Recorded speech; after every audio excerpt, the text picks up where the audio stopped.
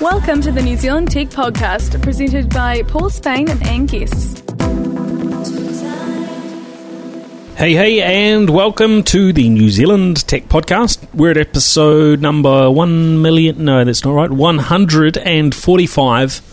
I'm Paul Spain. I'm Nate Dunn. Now, to start with, we're talking about the Hawaiki Cable, which we've been hearing about for quite some time now. This is a potential undersea cable that would link New Zealand, Australia, the United States, and the Pacific Islands, sort of in between. Of course, at the moment, there's the Southern Cross cables that link us up with reasonably high speed connections between New Zealand, US, and Australia for internet. There is also certainly been an announcement by Telecom, Vodafone, and Telstra, isn't it, for a connection undersea sort of fibre optic cable between New Zealand and Australia. The Hawaiki Cable is one have been hearing about for some time, but today the news is that they've signed a pretty big customer, TPG Group, out of Australia.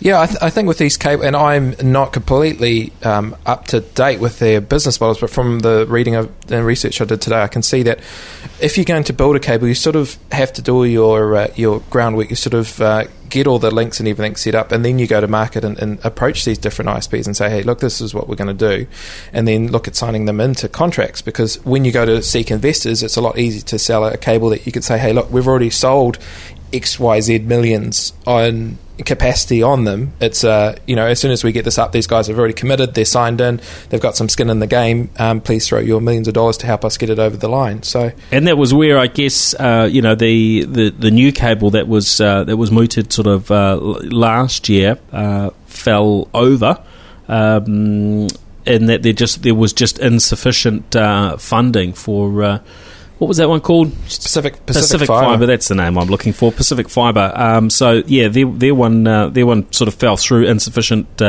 funding, and that very much came down to I think the amount of deals that they managed to sort of sign in advance, and it just wasn't enough to be able to get that investment over the line. Having this sort of fibre is crucial to UFB. So, because we're going to have this ridiculously fast network with people having fibre, and for example, I got VDSL the other week, which is amazing. Yeah, I guess ultra fast broadband. VDSL being the faster version of the copper ADSL connections we have today. Why do we need this to drive those? Because you're going to have all this ridiculously quick capacity, but the problem is we're sort of the village away from the main city. All the content that, for example, Google, which everyone uses, and Google had a bit of a blip, I think it was Saturday or Sunday, where it went down for 3 or 4 minutes, the whole of Google's platform. And I was reading one analyst saw that 40% of the internet's traffic dropped 40%, which is ridiculous. Because everyone goes via Google to get wherever they're going, right? So you've got all these services that are based in the States, and everything has to go overseas. We've only got a little bit of content that's here, for example, iSky, TVNZ On Demand, TV3, that sort of thing. So we're pulling in YouTube, we're pulling in Google, Facebook, again, they're all coming in from overseas, and we're going to have this really fast internal network, but we need to have lots of capacity so we can bring lots of content down. And until we can get it lots of capacity here and the pricing's a lot better, your data caps are still going to be small and the monthly fees are still going to be high. Yeah, I agree partly with that. I mean, we've seen the data caps rise dramatically, really, over the past 2 years in particular, and 200 gig type data caps are becoming not too uncommon. Even bigger telcos like Telecom with 500 gig data plans at quite reasonable prices. I think there is enough capacity in the connections that we have to New Zealand at the moment, but having more options is likely to drive prices down, and it also minimises the risk, because I guess there is some level of risk at the moment with really two main connections into the country from the Southern Cross cables. There's a chance if both of those get knocked out, then New Zealand is kind of falling off the face of the planet from a connectivity communications perspective, because the remaining connections are so small that they're negligible, really. So I think this will be a good thing if it can come through. There's really a long way to go yet in terms of funding and so on, I would think. But we may have them on the show in the future to get a little bit more from their perspective about why this is needed and how they're going to pull it across the line. Why do you think they're stopping? Because you look at the diagram on their official site and you can see that they're actually going to be dropping into 2, 4, 6, 7 small island nations on the way. Why do you think that they're attempting those? Because I know Pacific Fibre wasn't going to touch any of those. It was sort of going to shoot straight past them, wasn't it? Well, I think there are probably some funding reasons. Maybe there's extra funding that they can that they can hook into if they visit those islands. I'm not sure on the rationale, but then I guess their aim is to have as many customers as possible. And heading into those locations, certainly helps them, and they must have done the numbers and decided it's worth doing. I guess it's also possible for them, if they don't quite come up with enough funding, to drop some of those off further down the track. So nothing's guaranteed until it's done, and they start putting those ships out at sea to drop the fibre optic cables. I'll tell you what, if they are able to get the cable in and you're able to get all those small islands hooked up, they're going to be very, very popular places to have holiday homes. Because you think about any CEO that goes on holiday still wants to be able to jump on and do remote work or teleconference. Not everyone. They need to. Not everyone, Nate. Most, I would say, still want the ability to be able to do it. And if you got fibre going to some of those islands, they're going to be perfect. It would make a huge difference. It really would. Now, in other news, Windows 8.1 and its brother, which is Windows Server 2012 R2, has been announced. Those are launching on, what are we talking, October the 18th. With New Zealand leading the way because we're first to see the sun. We've got new Windows 8.1 landing. This should be good, I think, for certainly anyone that's using Windows 8 at the moment. There's some really good little tweaks in there, and for those that have sort of been sitting back a little bit and not quite so sure whether to move off, say, Windows 7 and so on. This, I think, ticks a number of boxes for people, so it should be a popular launch. Because this is sort of right in the industry that you guys or Gorilla's in. With something, let's say this is launching in 4 days, how far ahead would you then be talking to your customers about it, and then how far ahead would they legitimately be putting into the business? What sort of timeframes do you guys work with? Well, we're looking 2 months away, 18th of October. What we do at Gorilla Technologies, we tend to test the technologies as early as we can, which is partly why the New Zealand Tech Podcast exists, because all of the sort of product testing and so on that we talk about on the podcast is part of what I do every day within Gorilla, and part of our role for our customers is to help them leverage the very best of technology as it becomes available. So we're always trying stuff as early as we can, get a handle on how it may or may not benefit them from a business perspective, and when things are a good fit, then in some cases our customers are rolling them out right at launch. But it varies from customer to customer. But I guess our feeling is that smaller businesses have that opportunity usually to make use of the newest and best technologies rather than having to wait years and years. Now, we look at big companies like Telecom. They're still stuck on Windows XP in-house, and even their IT division, Geno, I believe, are on that same sort of stuff. As a big organisation, they're so embedded in it, it's very hard for them to move. But because we work with sort of smaller businesses and not-for-profits, we're able to design what we do so that they can be really flexible, and as new technology comes out, we're able to take advantage of those things reasonably quickly, which is great. So that's why one of the reasons why we test new versions of Windows in particular and Office as soon as there are sort of beta or preview versions available, and that's certainly some of the feedback and so on. That listeners will hear on the podcast is because we're doing that in-house. And I would think Windows 8.1 will be a product that will be hitting the ground pretty quickly for people. There's going to be a lot of new products surrounding it, is I guess what we're predicting at this stage. So the new chips from Intel, and we've got some laptops here that we'll chat about shortly. But these new Haswell-based Intel chips, they're likely to be seen in products that probably launch around the same time or on that same day with Windows 8.1, and also the new Atom-based processors. We're likely to see Windows 8.1 products sort of associated with that. So my pick is we'll see those sort of 7-8 inch tablets starting to come through around the launch. We've already seen one already from Acer, but I think we'll see probably a better selection of offerings. And as I say, those new sort of Haswell and particularly the Haswell based products. So we'll have a little bit more on what Intel are up to next month as well. As I'm expecting to be at their developer event in San Fran during the month as well. So hopefully we can get a few insights from them on what's coming down the pike. Now, one other sort of local story. Now we've sort of I guess given Vodafone a bit of stick recently for not having launched ultra fast broadband or UFB sort of fibre. Although they've been trialling it for quite some time, and also VDSL, which often gets mentioned here on the podcast. But last week we found out that they've sort of done a soft launch of ultra fast broadband. So what they've started doing is getting in touch with people that have put their details down on the Vodafone website and have said that they're interested in ultra fast broadband.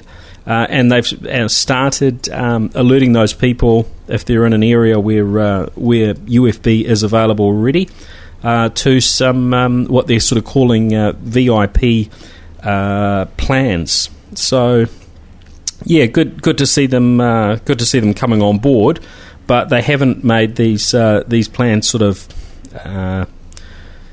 I guess broadly public. So if you go onto the Vodafone website, there is actually no mention of these new ultra fast broadband plans. But if you have a look, we've set up, because I know there's been a fair bit of interest. We set up a page originally on the New Zealand Tech Podcast website with all the various UFB pricing plans, but we found there was a bit too much content to squeeze on that, so we've set up a site, ufb.org.nz. We've just collated together all those bits, and on there are the initial plans from Vodafone, as well as most of the others around the country that are offering ultra fast broadband. Now, Nat, you had a look at these plans. What do you think? Are they reasonably priced in your opinion? Yes, the Vodafone one, like I'm just trying to do, we're getting UFB. Actually, the Chorus guy is coming to see me tomorrow. This is at your business premises? Yeah, it is actually. Yep. I'll explain. It's a bit of an interesting process. So you jump on the telecom site, and if you're a business customer, so to give a bit of history, I own a company called 3Bit. We're a software house, and in the building we're in a new market. There's only one other tenant who also owns the building, which makes it nice and simple. So you jump on the telecom site and you want to apply, and because it's not a residential one, you can't actually apply online, which was annoying initially. So you have to call a line, and then you have a chat with them, and then they send you out some paperwork. And because the Chorus is going to have to make some modifications to the building, you need to get the landlord's permission and a whole lot of other things from the other tenants. But because some consent forms, correct, out there. Yep. Correct. So we did that probably a month or 2 months ago. The Chorus guy rang me on Monday and said he's coming out to see us. So I've spoken to the landlord, and I'm going to be there as well. And we're going to sort of do I assume a planning session where he's going to say, well, this is because we've got a big comms cabinet in the middle of the building. We're going to say, look, we need fibre run up to here, and this is where we're terminating it, and he's going to sort of work out exactly how to do it. And there's also a clause which I thought was fascinating in the agreement where it says that it's not best effort, but sort of let's say if they have to dig up your garden and your footpath, Chorus have said, look, we'll put it back to the best that we can. We're not. If your concrete's an off colour because it's got whatever fancy sand in it, we'll do our best to get it back to as it was, but it's best effort, or best look, I think it's called, which I thought was an interesting clause in the garden, because they actually put an example that if they dug up your gardens, they would try and put it back as best they could, but they were promising anything. So, yeah, they're very careful on all the legalities of everything. And I'm sure, because they don't want to be liable yet. They do want to make sure people can get ultra-fast broadband reasonably easily. but if it's going to cost them $10,000 to put in some very ornate sort of tiles or something that you've had that they've managed to break along the way, they don't want to be stuck for that. But we're very pleased with the pricing, and this is a very long-winded reply to your very simple question, because we got quoted for fibre when we first moved into the building, I think, which was 6 or 7 years ago, and we're on the same road as Woosh's, and Woosh's fibre running down to them, but unfortunately it's on the opposite side of the road. So we got quoted, I think it was 15,000 or 20,000, because they had to not only connect to fibre, but they had to dig up the road and run it under the road and again and so on. So it was going to cost $15,000 to $20,000 to get fibre to your business premises. Exactly. And what's it going to cost you now to get it put in? I think it was $200 and something. Yeah, probably about $200. It's the chalk and cheese. Like, the difference is huge. Yeah, and that's the difference of ultra fast broadband, which is government sort of financed and mandated to a big degree. It's totally different from what the offerings were in the past, where it wasn't a mainstream thing. If you wanted it, you had to pay to get it in, and then you were typically paying sort of $500 a month as a starting cost for fibre based internet connectivity. More often than not. But what is it that you're signing up for there in terms of a business plan? You're sort of probably under $200 a month. Yeah, I think I was just checking out their site now. I think we're on the 159, which is 500 gig, and that's full speed, so that's 150. So Telecom and Vodafone are both offering plans which are a little bit slower, and the caps are a little bit lower to, I think, get more people in. But the Vodafone one's very... well, there's a residential, so they haven't... These plans that we've heard of initially are residential, so they start at... Now, the thing that I think where you get the good value from Vodafone is if you've got a Vodafone on-account mobile already, then their prices are very sharp. So if we start with the base plan, which is the slower speed, as you say, but still faster than ADSL, that's just 30 megabits down, 10 megabits up, so you've got 10 times the upload speed of a traditional ADSL, and very similar to a VDSL type connection. That is $95 a month just for a straight internet connection, no phone line. But if you've got a mobile phone that's that's on account, not a prepay, then they give you a $30 rebate effectively on that, so $65 a month. That's with 80 gigs worth of data, and if you step up to their top end plan, which is 100 megabits down, 50 megabits up, so you've got those really fast speeds, and quarter of a terabyte or 250 gigs worth of data, that is $139 a month. That also includes a phone line, so if you didn't want the phone line, you're up for $119 a month, which at that high speed I think is pretty competitive. Fibre really is, like, we used to have a phone system company, and phone systems are very sensitive to you've not only got to have speed, but a thing called low latency, which is the time taken from data to get to A to B. And all the installs we did on fibre never had a problem. Like, fibre really is, and I was trying to tell a client the other day about it, I said it's the Ferrari, Rolls-Royce, Lamborghini compared to the Toyota ADSL. Like, they're not even in the same ballpark. If you get fibre, it really is a dream, and if you've got the chance to get UFB, I highly recommend it. And you've also, because it's the communications are digital from sort of woe to go, it's digital the whole way through.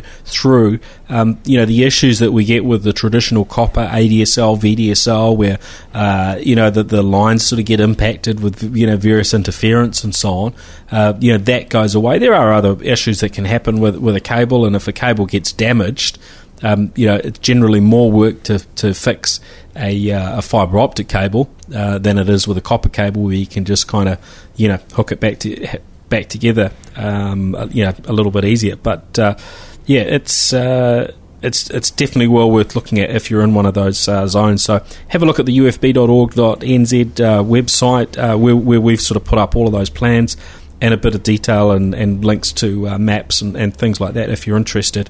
Because certainly the ultra fast broadband rollout is moving along at a reasonable pace. It's a multi-year project. We're talking 2019 when it's supposed to be finished, but in the meantime there is a growing number of premises that can get it. All right, now have telco sort of related stuff. Skinny Mobile have have launched a new prepaid plan. Now we're just seeing prices go down and down, and some pretty competitive offerings. Nate, for $16, Skinny Mobile are offering over a 30-day period. So it's virtually, pretty much a monthly type plan. 90 minutes worth of calls, unlimited texting, and 500 megs worth of data on a mobile. This is prepaid. It's just that's very cheap, isn't it? I mean, when you compare that to what you can get on an on-account plan, it's actually there isn't any on-account plans that are that give you that much for that small amount of money, is there? It's a really strange thing, because maybe rewind a couple of years ago, you would only really be on prepay if you only occasionally used your phone or you were sort of 12 years old. Because it would cost you a lot more to be on prepay, right? The calling would be really high, and the text would be high as well, and you had to add extra things, and it was just a nightmare. So that's why you go into contract. But you're getting things like this from Skinny, where you go, well, actually, why am I stuck in a 24-month contract with whoever when I could be getting this for a fraction of what I'm paying? Plus, it's not only New Zealand text and calling, it's Australia as well included in that bundle, which is it's impressive, phenomenal, isn't it? So they followed in the footsteps of what 2 Degrees started rolling out, that that their core bundles and so on would cover Australia as well. And Skinny, obviously, if for those that have missed it, is a sort of a sub brand of Telecom, so it uses Telecom's network. And they're really trying to come in with an extremely competitive offering, and I think this absolutely is, and it stirs things up even more. I guess the question is, will we see something like this from Vodafone? Are Vodafone going to start a sort of a sub brand? Because if Skinny gains some traction, this could end up taking a bit of market share away from Vodafone.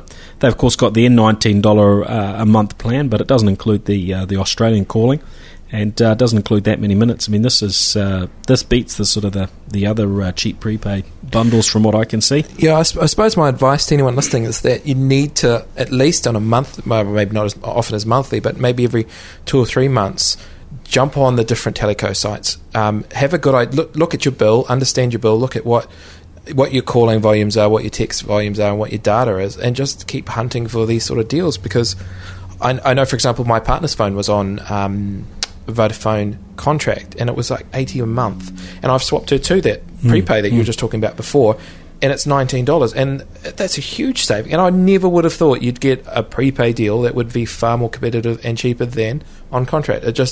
It didn't make sense, say, 2 years ago. Well, no one's got time to go trawling through those sites all the time, so just as well that everyone listens into the New Zealand Tech podcast, so we can keep you up to date. That's the one. But it is interesting, because I'm starting to see sort of businesses that are saying, well, look, staff, you get your own mobile, and you just claim it back off us, because some of these plans are much cheaper than what a business will actually be able to get themselves. So no doubt we'll see some changes in that area in the future. But even a lot of the business plans, are a fraction of what they were a couple of years ago. And seen a lot of organisations where we've seen their mobile bills maybe cut in half to what they used to be.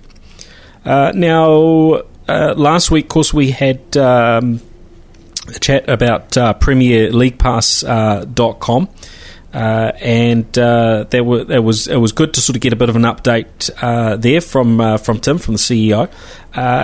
Now, what they didn't have last week were any apps available, but they now have their app for Android has landed, and their iPhone and tablet iOS app is winging its way slowly through Apple's App Store approval process, and with any luck will be available before this weekend's games.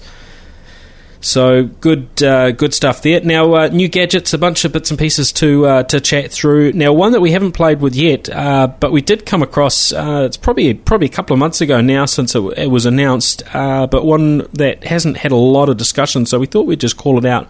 There's now a cell phone sort of signal booster product available in the New Zealand market. Now, traditionally, these haven't been legal in New Zealand. Nate, you've got a bit of background on what the rules are with these cell phone boosters. Now, there's two types of products. One, there's the Fem2Cell, which is the mini cell site, which of course Vodafone have one of those and sell, and it puts a mini cell site in your home or your business. You have to hook it into a Vodafone internet connection for it to communicate back with the network. And the other are these actual signal boosters that pick up the signal and amplify it a little bit. Can you give us a little bit of background on what the rules are with them? You make it sound like I'm some sort of teleco you are guru. You are a guru on this. From what I understand and from what I've read online, the fact is that when you bid for spectrum as a telecommunication provider, whether you're Telecom, Vodafone or whoever, is that you purchase that block of spectrum from the government, and that's your spectrum. So let's say if you put a jammer on, and a jammer in essence is a cell phone tower that communicates to your phone, so your phone connects to it because it's got the strongest signal. However, it's got no backhaul, so your phone will connect to it, it doesn't go anywhere, so in essence your phone is off the network and it just doesn't work.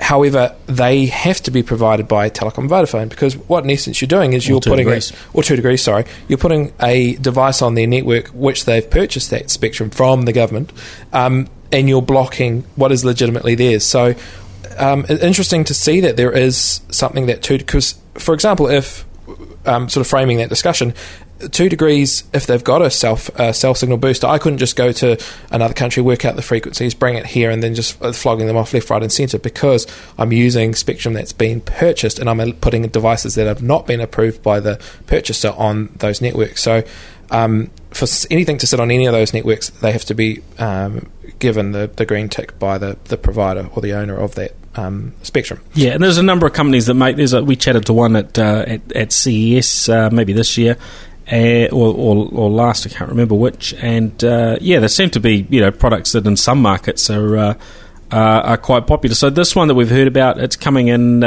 just under $900. And the 2 degrees guys have looked at it and said, yep, they're happy for it to be used on their network. Is this going to make sense for people? Yeah, I think it will. If there's nothing more frustrating than being on a network and then being at home and you don't get calls. I had the Vodafone Fem2Cell for ages. I live in Mount Eden and had it for ages because I was in a bit of this weird sort of black spot where there was no coverage, which has since been upgraded, so I've actually turned my Fem2Cell off. But yeah, a good option if the signal, at the batch is a little bit low and you want to boost it up around, so because you've really got no other choice. If Vodafone's the only one that's got a Fem2Cell as of now, other than a booster, you've really got no other choice, you really do. Yeah, that's it. Well, it's good that 2 degrees are offering that. Now, we've over the last month or two, we've been playing around with a bit of gear from a brand called Ultimate Ears, which was a manufacturer of sort of in-ear headphones for musicians, pretty high-end equipment. Now, Logitech have brought out this brand, and what they're doing is they sort of repurposed the brand for consumer products, but quite high-end audio. So a little while ago, we talked about the Ultimate Ears Boom, or the UE Boom, which is we were pretty impressed with as a sort of single tubular speaker. About $300 and splash proof, so quite well covered and so on.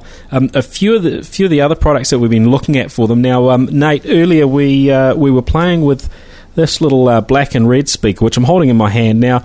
We sort of measured it up. It's about the same size as we stacked up, I think, 6 cell phones high. So it's about the height of 6 cell phones. Probably iPhone 4. So if you stacked up 6 iPhone 4s, and we do have quite a few cell phones kicking around my office, I have to admit. But if we stacked up, and I don't actually have 6 iPhone 4s, but it's it's sort of base size. Whoops, I'm knocking cell phones flying left, right, and centre.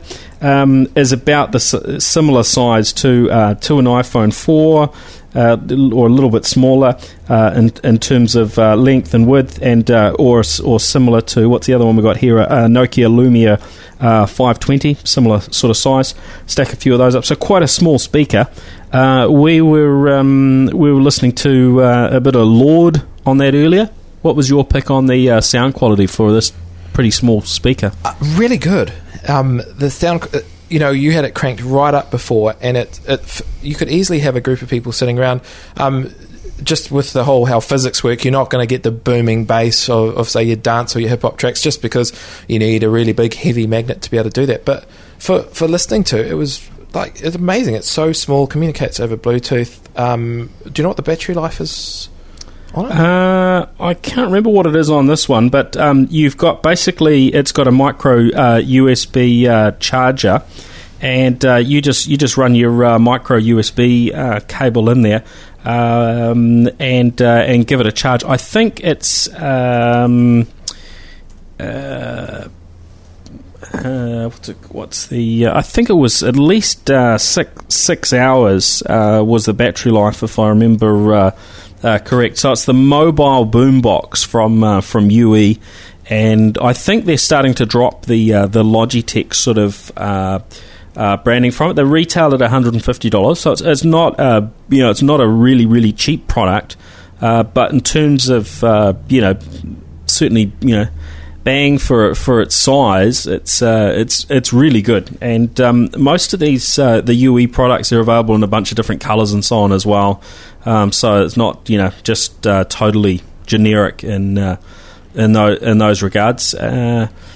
What are we hearing? Up to 10 hours of battery life is what they say on their website. So pretty impressive. It's a long time. Yeah, it is good. Now a couple of their other products that they've been kind enough to share with us, the UE9000 Bluetooth noise cancelling headphones. Now, I've been using these for a bit of recording. They've also got a microphone in them, so you can use them for phone calls and recording and so on. I've linked them up to my phone. You can hook them up, obviously, to your laptop and so on over Bluetooth. Really impressed with the sound, and pretty good noise cancelling capability as well. So I tried these out on my last flight to Sydney. And a really nice sort of build quality. Now, the thing I heard from one of the guys at Logitech is that what they're doing is they're measuring their sound quality against Bose, and Bose are one of those sort of brands that have been around for a very long time, producing really high-end audio gear. And the story I heard from Logitech is that they test everything against Bose, and their expectation is that they at least match, if not better, the sound quality. Now, of course, that's their sort of internal story on it. I'd recommend, if you're interested in any of this gear, get into a store and actually have a listen for yourself. Make sure you're happy with it. But certainly in terms of the the gear that we've tried out so far, it does sort of seem to live up in terms of that sound quality. But hey, everyone's got probably a different ear, and some people may have better ears than mine. But yeah, I've been pretty impressed with the gear so far. And the other one, Nate, that we were trying out before was the I think it's the 600 Bluetooth speakers from Logitech as well. Now, I think those also carry the UE branding. Now, this is a pair of speakers, a stereo set that you can hook into your laptop, run off the TV, etc. Now, we were playing with this in the meeting room, just running it off Bluetooth off the phone, listening to the same music. And because we've got such a big repertoire of songs. Pretty impressive sound again out of what are quite stylish, but not huge speakers, right? Yeah, the thing, if anyone who's got speakers, if you're not sitting in that sort of optimum sweet zone directly in front of the two speakers, the sound's going to be a little bit pants, for want of a better word.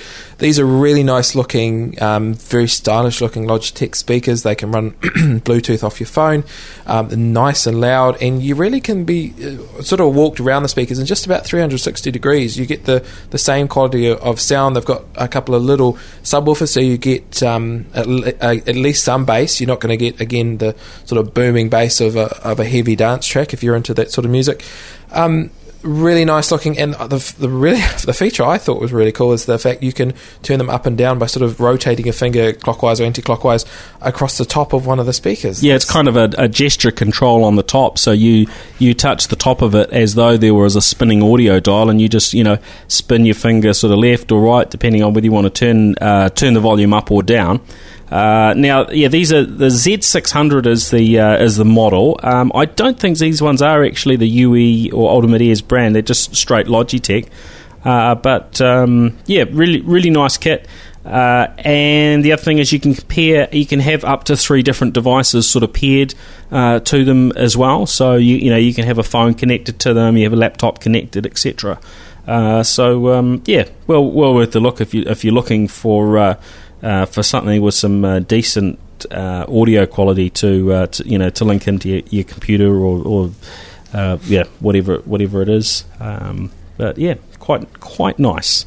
Now, jumping on to other gadgets. Now, something we had a quick chat about, I think last week, is Vodafone's new 4G LTE access point. So this is if you want to get mobile, you want to get internet on the go, and you don't necessarily want to run it through your phone and run your phone battery down and so on.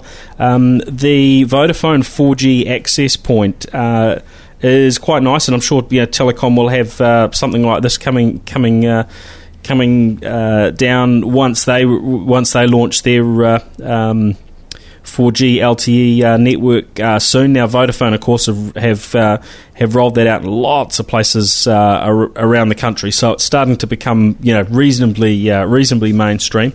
Now, it's called the Vodafone R212.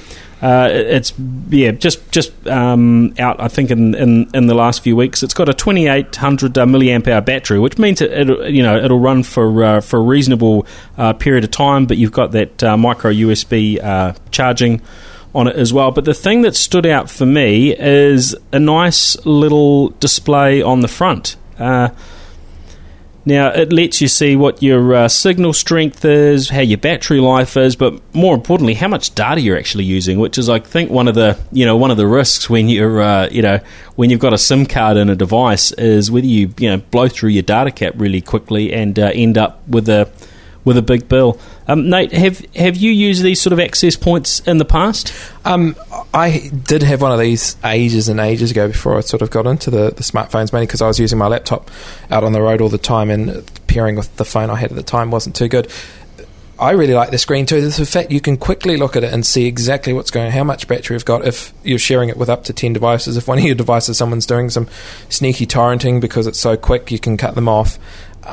Really cool. Like, it just makes it, instead of just being sort of a dumb device that you can connect to the internet, it actually gives it is actually quite incredible to have all those statistics on the screen. So at a glance you can quickly see, great, this is how much data we're pumping through. Oh, need to plug it into power. This is the reception we're getting.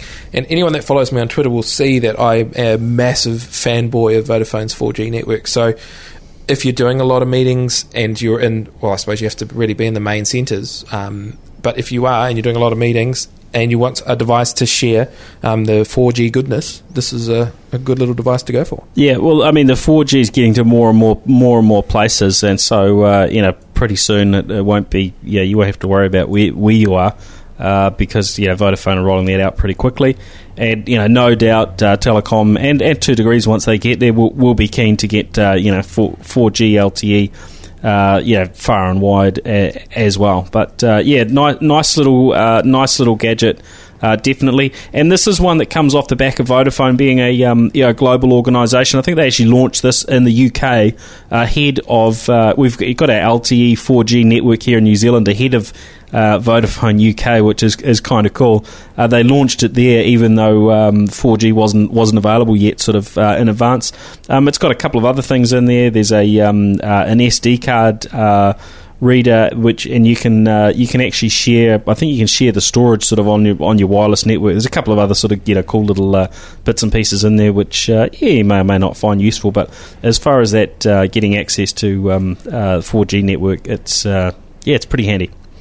Now, one thing actually, I don't know if we had this news last week. We may have done, but we ran out of time to discuss a bunch of things. So the word is, according to All Things D, that next iPhone launches September 10. So we'll be watching that one closely, and if it does fall in that timing, may even be able to be at the launch event, as I'm planning to be not too far away from Apple that particular week. So we will see what happens. Is this the first? And because I'm a big Android fan and don't really follow the Apple news too closely, is this the first iPhone since Steve Jobs has been got? We had the iPhone 5 last year, but it's likely to be the first one that sort of won't have really had any of his his involvement in it. So yeah, it's we're really gonna see that now. Going forward is new products that don't have any or very little of the sort of Steve Jobs influence other than historical in them. Whereas of course in the past he was intimately involved in all of their product releases.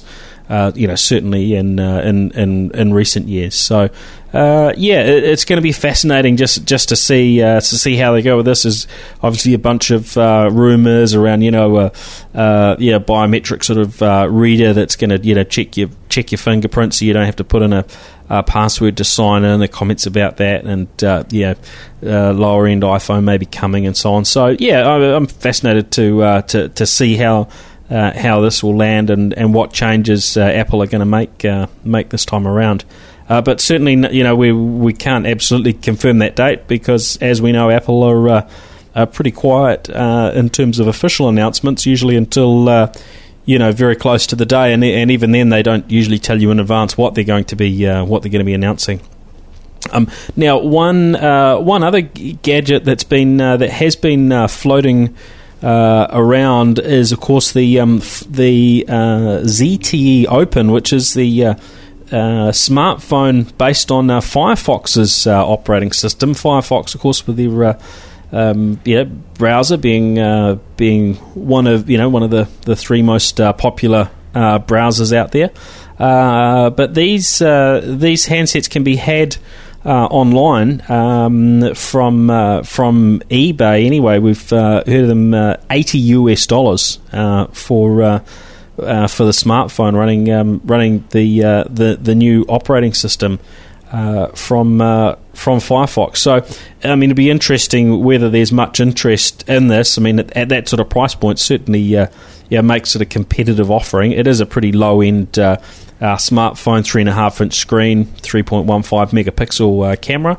But for those who are interested in having a little bit of a play with the latest and greatest, this makes it reasonably cost effective to get your hands on a new mobile platform. $80 is really cheap. Yeah, you going to get one? I don't know. I didn't even actually know Firefox had an operating system. It shows you how completely ingrained I am into Android. Well, no, I think the thing is this is we've got such a strong number of platforms already that it's very, very hard for new vendors to get in there and to win some market share. And even Microsoft are pouring hundreds of millions, if not more, into developing Windows Phone, and they're still sitting at a pretty slim market share from what we're hearing at the moment.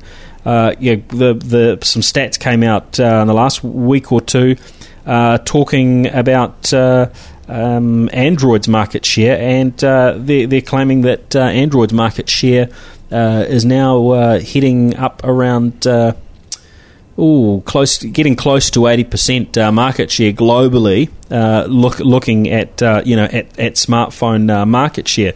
Now, of course, a lot of that being driven by these low end devices that are very cheap. But certainly that's something that Apple won't be too pleased about, and maybe hence why they will keep looking at some lower cost options for in terms of price points for the iPhone. Well, and the nice thing too is you've actually got Android phones that you can be proud of the design and styling. Look at the HTC One. We finally got. I'm not complaining. I don't think the Samsung the SGS series is that bad looking, but the HTC One just looks that much better. So we're finally this, coming up on par with what Apple's styling is. So there's certainly some good variety. I think some of the issues with Android in the past are, they're sort of starting to disappear. I've been using the Sony Xperia Z, and I've been on that over the last last couple of weeks or so. And I looked at it last night when we went to bed, and it had 48% of the battery left. And in years gone by with Android, you were just lucky to get through a day with your battery, and you'd be really pleased. But more than likely, you'd had to plug your phone in during the day to keep it running, or turn everything off, which is what I've had to do with my S4, because otherwise I can't get a full day of it with all the little fancy little things going. So you've got to pretty much run it on its bare bones just to. Yeah, and I mean, there are still stories like yours of not just being able to turn it on and run it because of how you use your phone and various other things. But I think Android is certainly heading in the right direction there. There are still plenty of things I think you can complain about on every mobile platform. I think Android probably is a little bit hungry on resources before it runs smoothly. But there's, as you say, there's some really nice phones, and a lot of good capabilities on the platform. But things are certainly continuing to remain pretty competitive.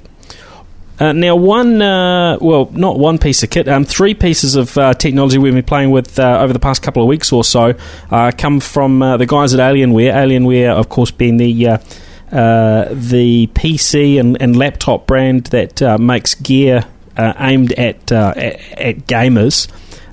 Dell bought this brand out a few years ago, and we've been looking at their Alienware 14, 17 and 18 laptops. Now, I've had some comments from some people looking at this gear just blown away by it in terms of sheer size. I mean, these aren't portable laptops, are they, Nate? No, these are not. I've got an EliteBook from HP, and I can actually fit my whole laptop inside the Alienware 18. The thing is a monster. It's humongous. I'll put a photo on Twitter later on of me sitting behind it. I could hide behind it. Almost 18.4 inch screen. Now, this machine, I think it starts at about 5.5 kilos, but it can fit up to 4 hard drives inside. It's got not only an HDMI output port, but that port can also take HDMI in. So potentially, I believe you could plug an Xbox, PlayStation, or whatever, and use the use your laptop screen for that. These come with a minimum of 16 gigs of RAM. The one we've got here, the Alienware 18, has got 32 gigs of RAM. Now, these usually coming now with Windows 8, but this one's got Windows 7 on it, and these are using the latest Core i7s from Intel, the Haswell variant of that CPU. And Nate, when we looked at those numbers, I think this was coming through with a Windows Performance Index score of 7.6. The highest you can get on 7.9 is 7.9 on Windows 7. And when we looked across the various speeds, I think the RAM was at 7.8, CPU was at 7.6. And all of the other graphics performance metrics, and disk were at the top. They were at 7.9. Potentially off almost off the charts. So pretty impressive performance. This one's got a half a terabyte SSD drive in it, and then a 750 gig hard drive as well. Some pretty cool hardware if you just really want the top of the line machine, but you don't want a full blown PC for gaming. Stunning graphics performance and so on. I think when you look at it, you think, wow, that is a really big machine. But we flipped it over, and it's got these humongous cooling ports, which is what you're going to need when you've got the graphics card and all the hard drives and everything. This thing's going to put out a bit of heat, and I think it's unrealistic to think you're going to squeeze everything into a small box. This is really a specialised machine, and if you want top-end gaming, you're going to go for one of these bad boys. Yeah, really, really nice. And dual NVIDIA GeForce GTX 780M video on board. 4 gigs of GDDR5. Memory on them, so on. I mean, this is pretty powerful stuff. Blu-ray reader in there, sort of slot loading. Really nice kit. I guess probably the only major downside other than the weight, if you're a gamer, is of course these sort of high-end systems. Generally, you want to run them plugged in. I mean, they do have. They're going to suck down a bit of battery. They do have a reasonable sort of battery in there, but realistically, running at this sort of performance, you definitely want to keep these plugged in most of the time, and they've got a pretty huge power brick with them.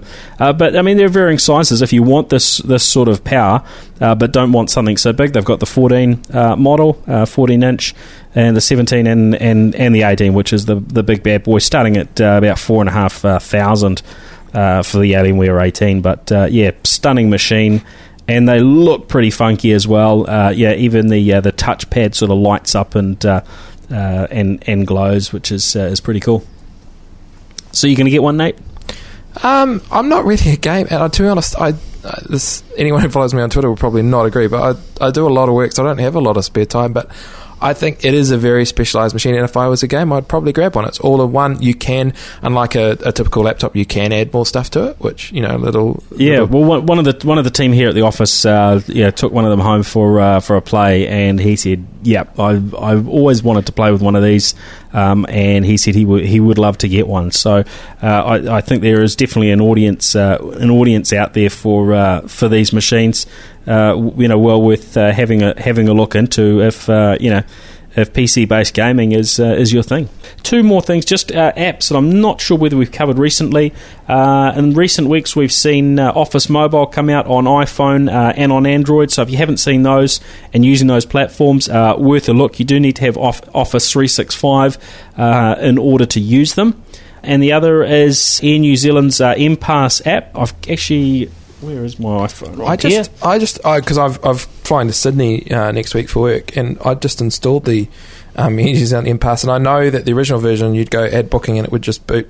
Create a booking, and it would just boot up their mobile site, and it wasn't actually very helpful. But so you can actually book flights through. So what I'm told, and I'm just looking at it here. I might need to refresh my M-Pass app on my iPhone 5 here. What I am told is the updated M-Pass app from Air New Zealand allows you to make flight bookings directly from within the app. So I've just got to run the refresh on that and get that updated, which I will do now. Then should be able to make bookings. So if you're someone who's a really frequent flyer, and you want to be able to make bookings really easily, it's pretty handy. Also having that option to be able to book flights directly from your phone. Only domestic though. Instead of if I want to go to Sydney, I don't think I can book. Maybe I'm just looking in the completely wrong place. I'm only saying domestic. You are right. It is domestic. Domestic flights only at this stage. It's pretty cool, though. Yeah, but it's certainly a good, a step in the right direction. And the more accessible they make, these sorts of features, the more customers are going to stick with them rather than looking around at other options. Not that we've got that many options for booking flights locally, but it's just another thing that will keep customers loyal, I guess, to Air New Zealand. So good on them. And I think I was in the States a couple of months back, and I flew United, which I'd never do again. And we should be really thankful of or really proud and thankful, I suppose, about our international carrier, because Air New Zealand compared to United, for example, is just streets ahead. Look at Jetstar. If you want to do this sort of M-Pass check-in, they send you a text message, and I've flown Jetstar many times, and I've tried multiple times to get the little text reading, which pretty much does an OCR scan of your mobile phone, and I cannot make it go, and it's just frustrating and stupid. So Air New Zealand is not just a little bit ahead of the competitions domestically, but miles ahead, and internationally they're miles ahead. They're just awesome. Yeah, that's great. Now I am just going through that process now. In terms of booking, it looks good. Now it does what it looks like. It does actually bump you out to a mobile website in order to do those bookings. But it looks pretty good and pretty easy to use. So definitely helpful. It gives you the options of your various seats and bits and pieces, and there's even a little express checkout option, and in that it's going to pick up your saved credit card, etc., and we'll just push your booking through. I'm not going to press that option now because I don't really need to fly to Christchurch and back tonight. It's I can see that being handy, and that was really quick to step through. And someone that spends a bit of time fiddling around looking at sort of flight options and so on, really, really easy. So pat on the back to the team at Air New Zealand. Looks very good. It's filled out all the key details for me. Makes it look nice and easy. Super easy. And you can even do your seat selection and so on when you're booking. And of course the usual thing of automatically ticking the travel insurance option as you go. So you got to untick that if you don't want it. But yeah, that's good.